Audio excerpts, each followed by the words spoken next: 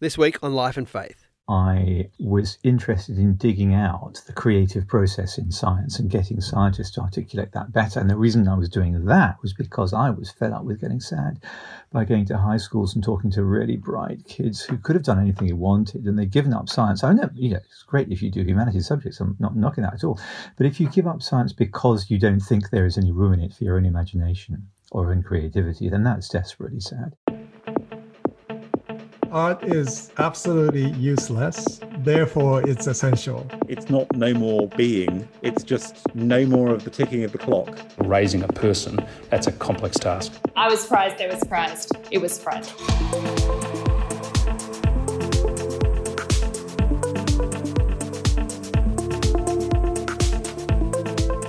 Welcome to Life and Faith from CPX. I'm Simon Smart, and on this episode, we welcome back the physicist Tom McLeish.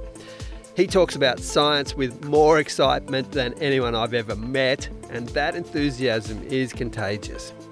He's the author of several books, including Faith and Wisdom in Science, and one called The Poetry and Music of Science, which is all about creativity in science. And that's our topic for today. If you tend to put science, facts, data, experiments in one mental column and creativity, art and beauty in a separate column, Tom McLeish wants to break down the walls between those. Appropriately then, in this episode, you're also going to hear from Mary Pearlin, who has been called either a poet-scientist or a scientist-poet. First, though, Natasha Moore spoke with Professor McLeish. Tom McLeish, welcome back to Life and Faith. Thank you, Natasha. It's been a while. It's absolutely great to be back with you. It has been a few years. Yeah. Since the last time we talked, you have, I believe, a new job and a new job title. And Professor a new university, of yes. Natural Philosophy. Yeah. Which kind of sounds a bit like you've landed a job from like the 18th century, which is cool. Absolutely. Or even the 13th century or the 14th century. So talk me through that as a title. Well, so the old universities in England and all the universities in Scotland were old enough, still have ancient chairs of natural philosophy in their departments of physics because it was the old name for science. It was the Renaissance, medieval Renaissance, right into the early modern, actually, name for physics, but more generally, the quantitative sciences of nature. But I've always preferred the name natural philosopher to scientist, and I couldn't think why that was until I unpacked the sort of meanings of the word. So scientist comes from Latin, it comes from the word scio, I know. So when you say I'm a scientist, you're sort of you're making a knowledge claim, and I honestly think that's one of the elements that puts people off science a bit. Whereas if you say I'm a natural philosopher, well, that comes from Greek, so it's less militaristic anyway in terms of its history. Of course, and philosophia is love of wisdom. And so if you're a natural philosopher, you're a love of wisdom to do with nature. And I've even tried this talking with publics about science generally, particularly for those people for whom science is a complete turn-off, and said, well, suppose instead of saying science, you said, let's talk about the love of wisdom to do with nature. Does that sound any more attractive? And someone will go, oh yeah, that sounds much more attractive. And because it joins it up with everything else. So when I came to University of York from Durham 3 years ago, and they wanted to create this post which was very interdisciplinary. So I have a lovely job. I'm in physics, the physics department, and I work with physics about 3 days a week. But I also have a day a week at the Centre for Medieval Studies, where I do this work on medieval history of science, and a day at the Humanities Research Centre, because I'm trying to build links from the science to the humanities disciplines in particular and see what comes out. And they said, well, what would you like us to call your job? And at first, then I suddenly come into my mind, I've been saying all this stuff about natural philosophy. I said, well, if you're up for it, call it the Chair of Natural Philosophy. And they, like you, the first they said, oh, no, it sounds a bit old-fashioned. I don't think we can quite do it. And then they thought about it for a bit. And they, well, actually, I think we will. So it's the first new Chair of Natural Philosophy for about 2 centuries in the UK. Oh, that is so fun. Isn't Your that business fun? card must I'm be. so proud I of hope it. it's I'm made so of pleased with parchment. Oh, absolutely. Well, that's a good point. I should actually get them to write it on a vellum scroll. A good point, Natasha. I haven't done that. We should do that. I want a parchment saying it. So, I want us to talk in this conversation about that whole idea of kind of wholeness and crossing some of those boundaries that have been rigidly in place for so long. almost some of those divorces that have happened in and around science. Yeah. It's become separated from other disciplines and ways of thinking. But before we talk about what's problematic about that, it is actually the case, isn't it, that we need the specialization. There's so much to know and to grasp. You can't actually do stuff in a field without some narrowing, right? Yeah, right. That's true. And in fact, if we don't become experts at something, we don't really have much to give to the party, as it were. I mean, we can come along with a smattering of this and that, but a smattering of this and that doesn't really do any good. We can't solve any of the world's major problems. However, while we're on the subject, just for example, of instrumentally solving some of the world's big problems, microbial resistance, climate change, pandemics, on it goes. Name me a single one of these major challenges facing the human race, in fact, the planet in general, whose answer lies in one discipline. Oh, physics can do this. Biology can do it. Political studies can do it. No, it doesn't. The world doesn't recognize disciplines. And in fact, if you look historically at what academia has done, there have always been disciplines, but centuries ago they were carved up a different way. Oh, and everyone studied astronomy, by the way, as they definitely still should, in my opinion, as well as mathematics and theology and law and so forth. So, you see, if you go too far down your own rabbit holes, you forget about the existence of other rabbit holes, and you don't even know where they start. You can't talk to them. And where we have got to in most of our academia is to a place where we are so far specialized in our disciplines, we don't even know the language of the others. So it makes it very difficult to pull together, to bring our own disciplines to the parties, and yet to weave together a pan-disciplinary approach to topics. And that's my approach to this interdisciplinarity thing. It's not that everyone should be a Jack or Jill of all trades.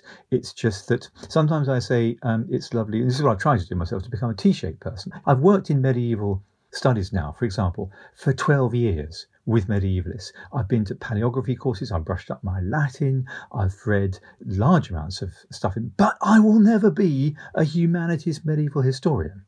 That's not my discipline. I can know a fair bit about it, but the way I do my medieval work is all that stuff goes into being able to recognize what it is that my Latinist, my historian, my medieval philosopher friends can do expertly. I can engage them critically and ask them questions about why they think this, that, and the other. But what I can bring is my scientific, my physics knowledge, my natural philosophy knowledge to the party, and we can uncover what it was that 13th century treatises on light were really saying, or when they looked at the rainbow, how hard they were looking at a rainbow, and so on. So that's how I think it works. Become T-shaped people, you see. So you've got your deep discipline and you've got your arms. You've developed your arm muscles, I think, or intellectual arm muscles to reach out to other disciplines on the side. To clarify, do you think everyone should be T people, or there are particular kind of, ambassadors? That's a good question. Well, don't forget, I'm not talking about just ambassador people. I'm talking about real experts in their disciplines. My recommendation would be that it's good to be T-shaped. If you're a physicist, read literature, or if you're a chemist, read some history, or if you're a biologist, learn some Renaissance Italian art or something. Even if being in interdisciplinary teams is not your thing, the other reason for this is that we forget in science that what we call the scientific method is really only the method for a tiny bit of science. It's the only bit of science that there can be a method for, insofar as there is, which is testing out and checking our hypotheses and our scientific ideas when we've got them. The really crucial step in science is to get good ideas going in the first place, to have great new insight, to imagine whole new structures of the world, or fungus under trees, or black holes, or whatever you might be. There is no method. There really is no method for having great, innovative, scientific, imaginative, creative ideas. So where do they come from? Where they come from is the integration of everything you've got in your brain. Now, answer me this. Are you more likely to have make a radical step forward in your discipline if all you read is the stuff people have already written in your discipline? Or if you've mixed that with a bit of interesting stuff from other places, and that goes quite deep in our brain, it goes to our non-conscious, our subconscious part of our brain, where everything's mixed up. I think there's sufficient neuroscience of creativity known now to make a strong recommendation that we mix it up a bit.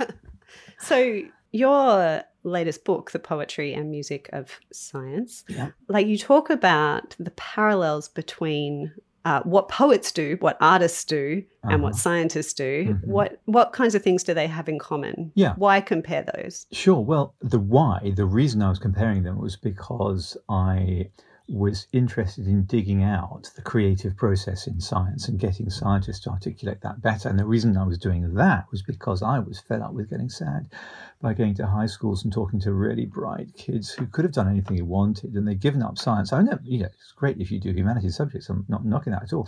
But if you give up science because you don't think there is any room in it for your own imagination or in creativity, then that's desperately sad. And that's the message I was getting all the time. So then the other ingredient was meeting way back when I was a professor at Leeds University, having lunch, I still remember, ages ago in the 90s, this was, with Ken Hay, who's Professor of Fine Art at Leeds and the head of department at that point. The nice thing about the professors of art at Leeds is they're all artists as well. I mean, they're academics, but they all do their own art. Ken's at that point was doing lovely stuff in mixed media, and I said, Ken, I'd really like to know how you go about a project in art. I mean, how do you, there you are in a studio, got a blank canvas and a paint pot. What do you do? What do you first? Where's your first step? He said, well, it's not quite like that. And he talked me through an idea he'd had. It was about backgrounds to some World War II photographs and carry the meaning and across and to reflect them and in colour and texture. And then he had ideas and he tried those ideas out. He explained why the first attempt he made at his art didn't work, and that he tried something else. After a while, I said, Ken, if you changed a few of the words in this story, it could be me telling you how about my last science project and what didn't work and how I started with this idea, but the idea morphed into that one. And so I'm really interested in this. Can we talk a bit more? So we did. And then I decided I would talk with scientists, physicists, biologists, chemists, engineers, mathematicians too, musicians, composers, poets, artists, and get them to tell me the story of, don't explain to me what you've just finished is nice. Actually, scientists are particularly hard at understanding this. No, I don't want to hear a summary of your last paper. I want to hear the story. Tell me the story, including the false turns, the so-called mistakes, the misunderstandings, the distant hopes and visions. Tell me everything. And by the time I'd collected, 30, 40, I can't remember how many people I talked to about this, I found a very common story. I was hearing a pattern, and I've ended up calling it the creativity narrative to add to those, Chris Booker wrote this book called The Seven Great Plots. They're supposed to be just 7 stories. There's the Girl Meets Boy story, or the Finding a Way Home story, or the Great Quest story, whatever. But one of the ones he missed out is the creation story. And by that, I'm not talking about the creation myths of God or gods and the creation of the world, which every civilization has. I mean the story of humans trying to bring something new into the world that wasn't there before. And that has far more commonality across the arts and the sciences and the humanities actually than I thought it would at first. So that's one of them. There are other ways that they have in common, but that's the most striking one. Someone who exercises this kind of creativity and across disciplinary lines is the American poet Mary Pearlin. Her award-winning first book of poems was published in 2019 and is fittingly called Quantum Heresies. Her poetry threads together science, literature, and spirituality, among other things. And reading her stuff, you really see how these supposedly separate areas of life reflect each other and reveal things about each other. The poem Mary reads here is called Chaos Theory, and probably you're going to need more than one listen or more than one read to get it. The poem is available from Radar Poetry, and we'll put the link in the show notes. But for this first listen, I recommend just sitting back and letting the different images wash over you. Chaos Theory. Entangled in the electromagnetic field around a human heart, fate changes its shape recursively. I learned in childhood how destiny turns on tiny things, cracks in the sidewalk, sticks and stones, apparitions fulfilling the promise of fundamental symmetry. It takes an eye for pattern to see the way the soothsayer sees, or Mandelbrot, his fractal designs carving the limits of space.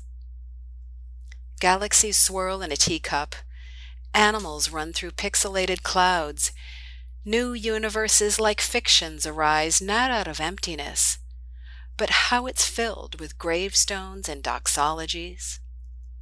Ghost of Grandma P everywhere I look, exhorting me to trust in Jesus. Lorem ipsum of my soul's erratic geometry.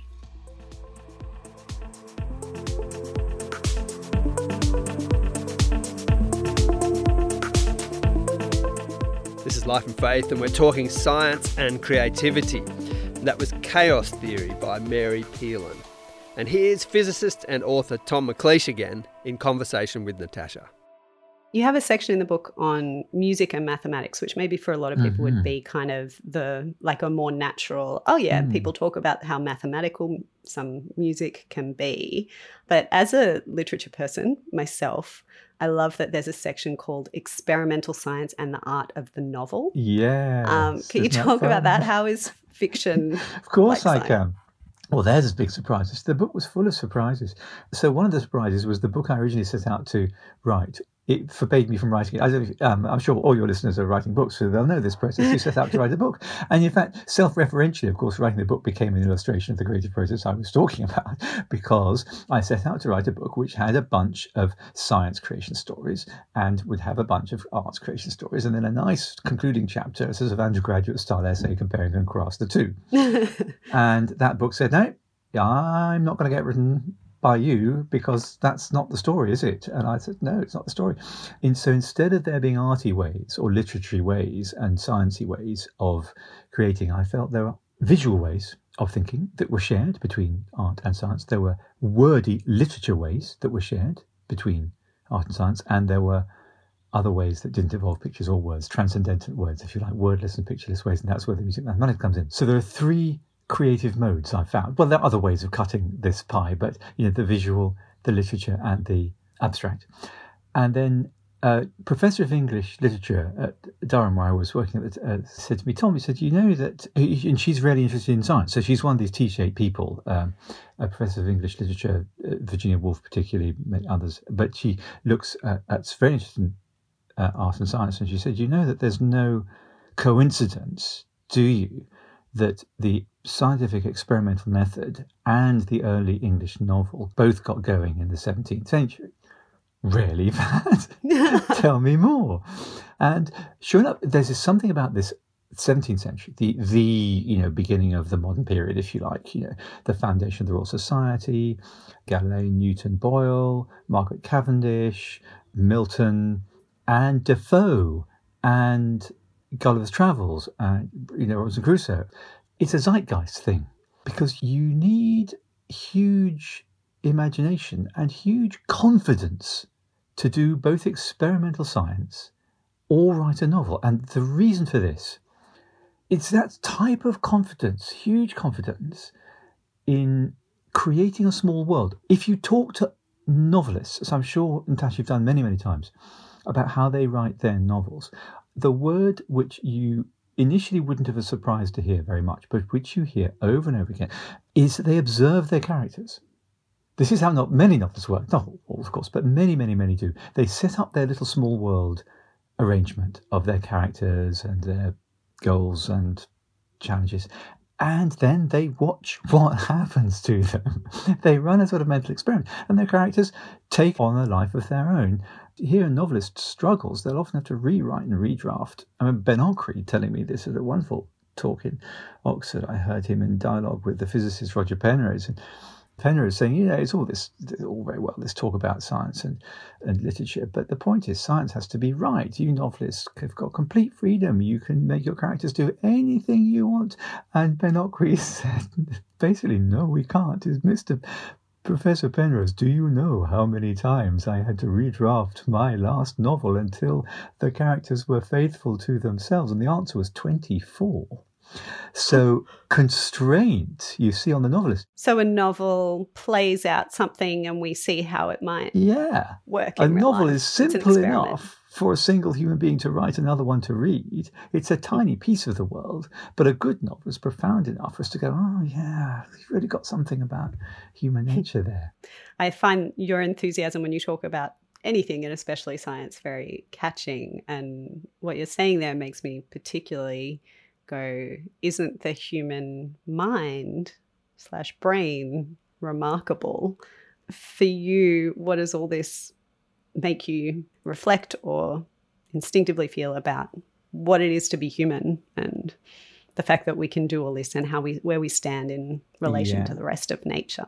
Well, that's really a profound question. And I think, of course, science can't tell us much about, in human relational terms, our relationship with the rest of nature is. It can tell us in all sorts of evolutionary ways how we are connected with nature, how we've evolved in the tree of life. And that's fascinating. In fact, I think it does a lot more to embed us in our place of responsibility into the family of other life, if you were. Science can, of course, tell us ways in which we are harming nature, in hurting our planet, as it has done in the last century. It can also tell us ways in which nature can harm us and how we can mitigate that harm. So science can tell you all that, but they can't tell you really what our relationship with nature morally is. That has to come from somewhere else. So this is one of the ways in which I find Christian thinking, to be honest, just helpful as a source of ideas and guidance and creative in itself, and challenging and critical, sort of biting. And what that says is that, my reading of it, at least, is like St. Paul summarised Christianity. He'd be great on radio with a soundbite. I've only got 2 minutes, Paul. Could you just summarise what this crazy new movement is? Are you renegade Jews? Are you zealots? What are you? What are you? You weirdos? What are you? This Christian thing. And he'd say, look, John, or Natasha, or whoever's interviewing, and say, look, we're in the business of mending broken relationships. That's what we are. That's what we do. Oh, we knew he'd say that because he said that to the Corinthians. He wrote them a letter trying to get them to understand what he was on about. He said, we have the ministry of reconciliation. Those are the posh words it's usually translated. Everything's about healing.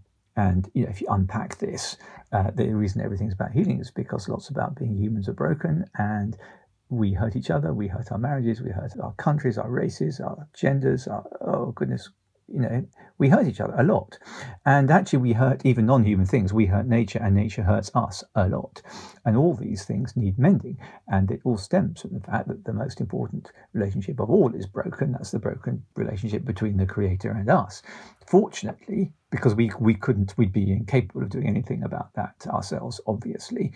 That's the incarnation, crucifixion, resurrection, isn't it? That's what the Creator does in reaching out to us.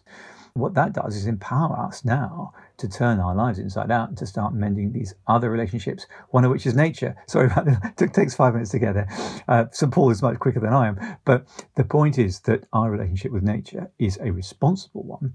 And right now, it's healing a broken relationship, which, like all broken relationships, start off with ignorance rather than knowledge, and ends up with fear rather than care, and harm, rather than fruitfulness. But by knowing more, that's where the science comes in. We can care more. That's where the responsibility comes in, and be more fruitful in the part of nature we're in.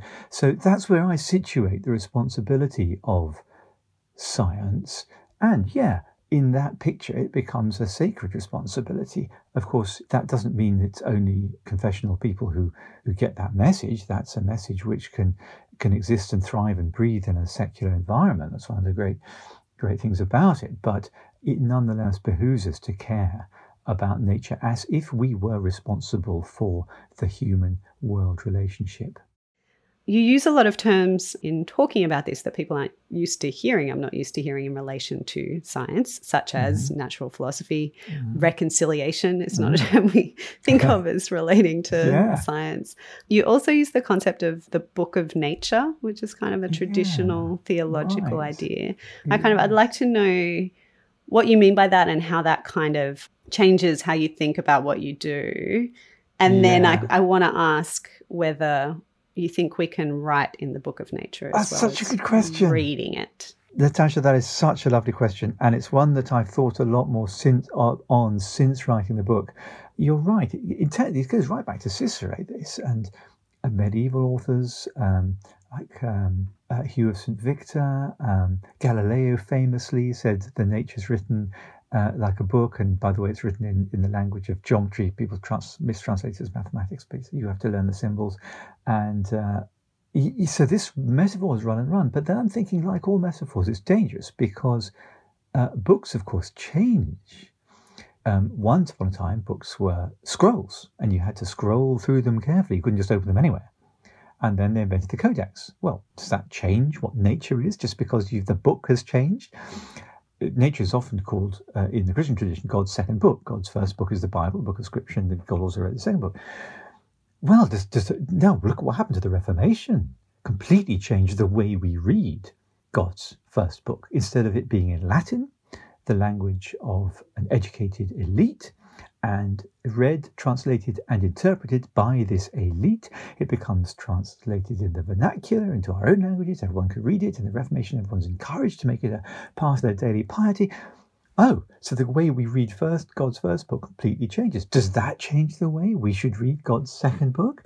In fact, it should and it could, and in very healthy ways. Robert Boyle, interestingly, was one of the people who said everyone should be a little scientist in some ways. Everyone could have a little observation book and note things that they see in nature and interpret them. That, by the way, got crushed by the professional science societies. And by the end of that 17th century, science was already essentially the provenance of professional elites. So, wow, this analogy is very rich. It's also very dangerous. Maxwell picked it up and said, look, if nature is a book, is it like a book you read from beginning to end, or is it more like a magazine? It's like a collection of magazines. You can jump in and out. Exactly, you can dip in and out. And then I've also come up with this question that you've just raised. If it's a book, is it just a book you read? Could it be a book you write in? Let me complicate things further by saying, actually, what sort of language is written in the book? Is it a book of prose, or is it a book of poetry, or both? And I've come to think that two things. One is that nature might be more a book of poetry than prose.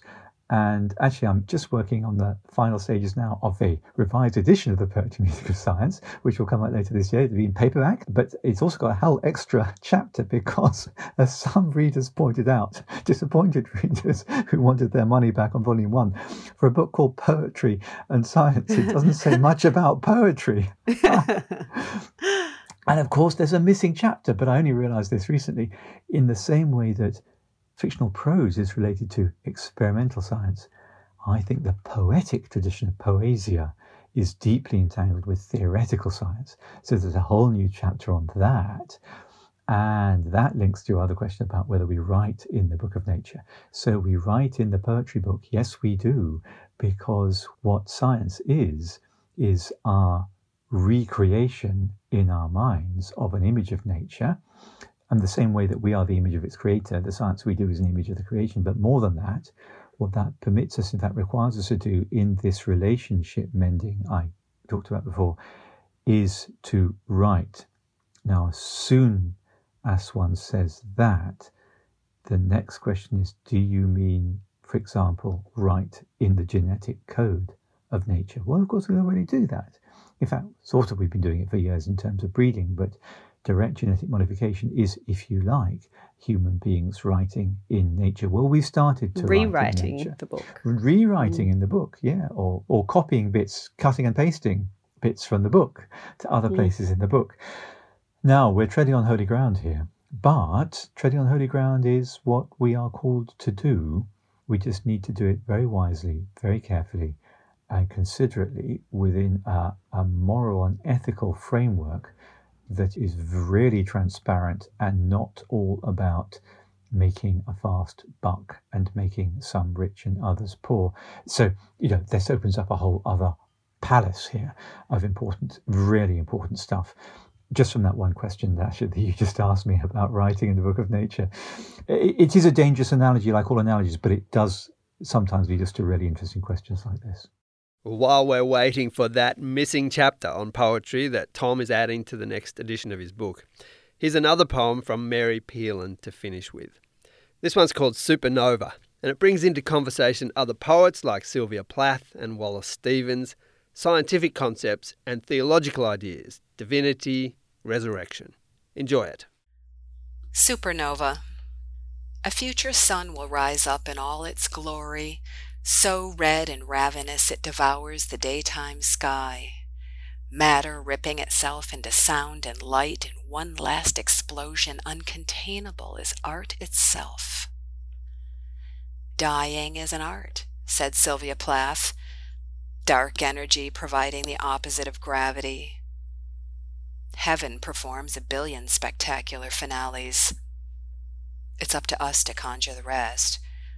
We'd all start with divinity and work backwards if we could manage the math, but even Lady Lazarus burned her miraculous hair in the calculus of resurrection. Here at the table, event horizon flickering pink, we begin with a sense of the absolute, the emperor of ice cream, Mrs. Ramsay's charm, and light, of course, the way it always travels at light speed. Everything else is contingency. Cutlery glinting like a phantom, peaches in a milk-white bowl, figs going bloody blue.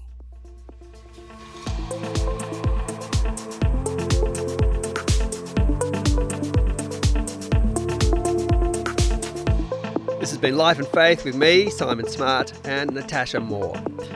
Thanks today to Tom McLeish. It's always a pleasure to speak with him. And his book, or one of them, is The Poetry and Music of Science, Comparing Creativity in Science and Art. Thank you also to Mary Peelan and to Radar Poetry for permission to use the recordings of Chaos Theory and Supernova. And you can read these and many others of hers at marypeelan.com and radarpoetry.com. We'll put the specific links in the notes. We'd love you to share this conversation with that scientist or that artist in your life, or someone who's interested in either science or art or both. Word of mouth is the best way for Life and Faith to reach new people. Next week. What I'd experienced over the years with Mum looking at the aged care, when we put her into a facility, it was heart-wrenching. It's kind of the hands of the family, handing across Mum to other hands, and, this desperate hope that those hands would help her and care for her is one of the most traumatic things I think people and families can go through, and I've seen it. But what it showed me was how important it was.